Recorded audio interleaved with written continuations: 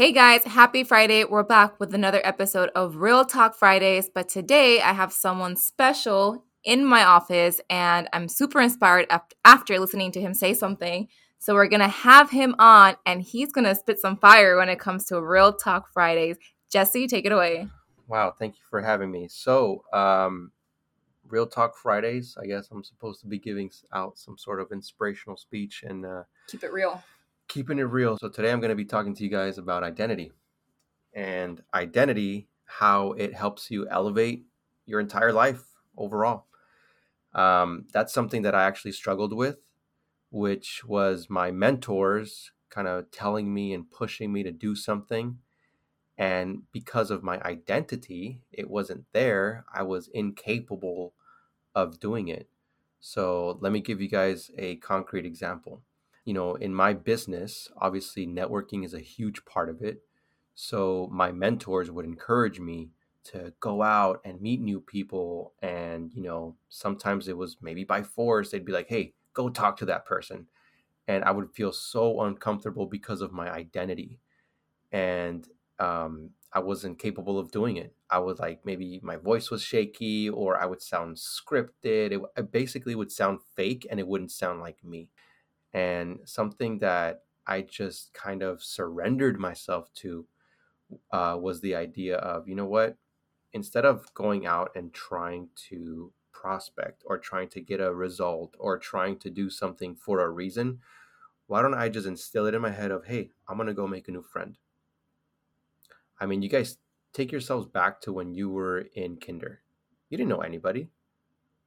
Take yourself back to when you were in first grade. You didn't know anybody. Second grade, you didn't know anybody. Like maybe some of those people you knew, some of them you were comfortable with. But when you guys were kids and when you take yourself back, like you didn't know anybody, but you introduced yourself. Hey, what's your name? Hey, my favorite color is this. It was just random things that would come along. And I think as we got older, at least for myself personally, as I got older, it was like I was more in my beliefs. I was started to become more cemented in my beliefs. And that's something that I recently let go of completely, which is stop trying to be in your head and just get the heck out of your own way and just go do something. So my identity elevated because of that. So now I can talk to people that maybe I want to talk to, such as business owners, business minded people.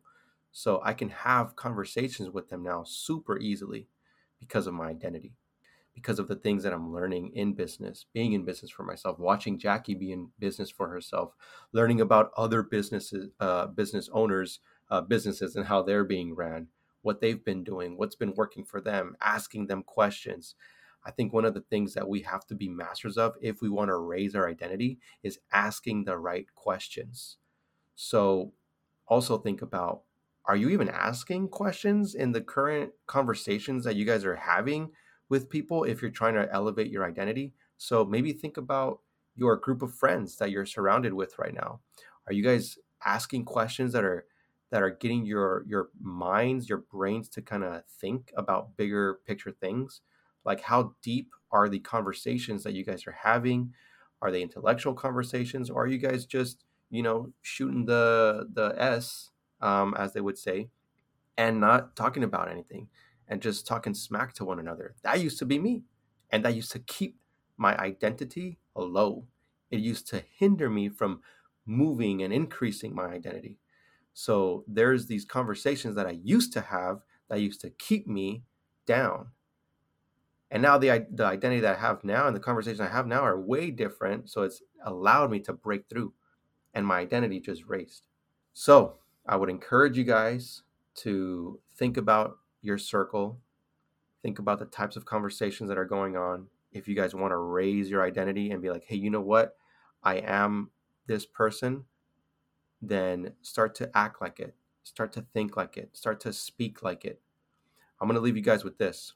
One of our mentors in my business recently said this, and this was from a book called Atomic Habits. And he said there was a man who was a heavy smoker, wanted to quit, and he was offered a cigarette. And he said, oh, no, thanks. I'm trying to quit. And there was another man that when he was offered the cigarette, he said, "No thanks, I'm not a smoker."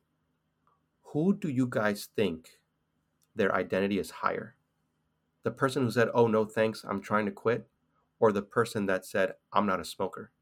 Whose identity sold you best in not having or taking that smoke? You guys think about that.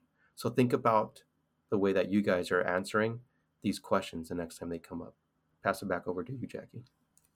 Thank you, Jesse. That was awesome. And that same person also gave the example of them getting into fitness and using their identity as I am an athlete. And I love that he said that, because ever since that day, because sometimes we lose track of that identity.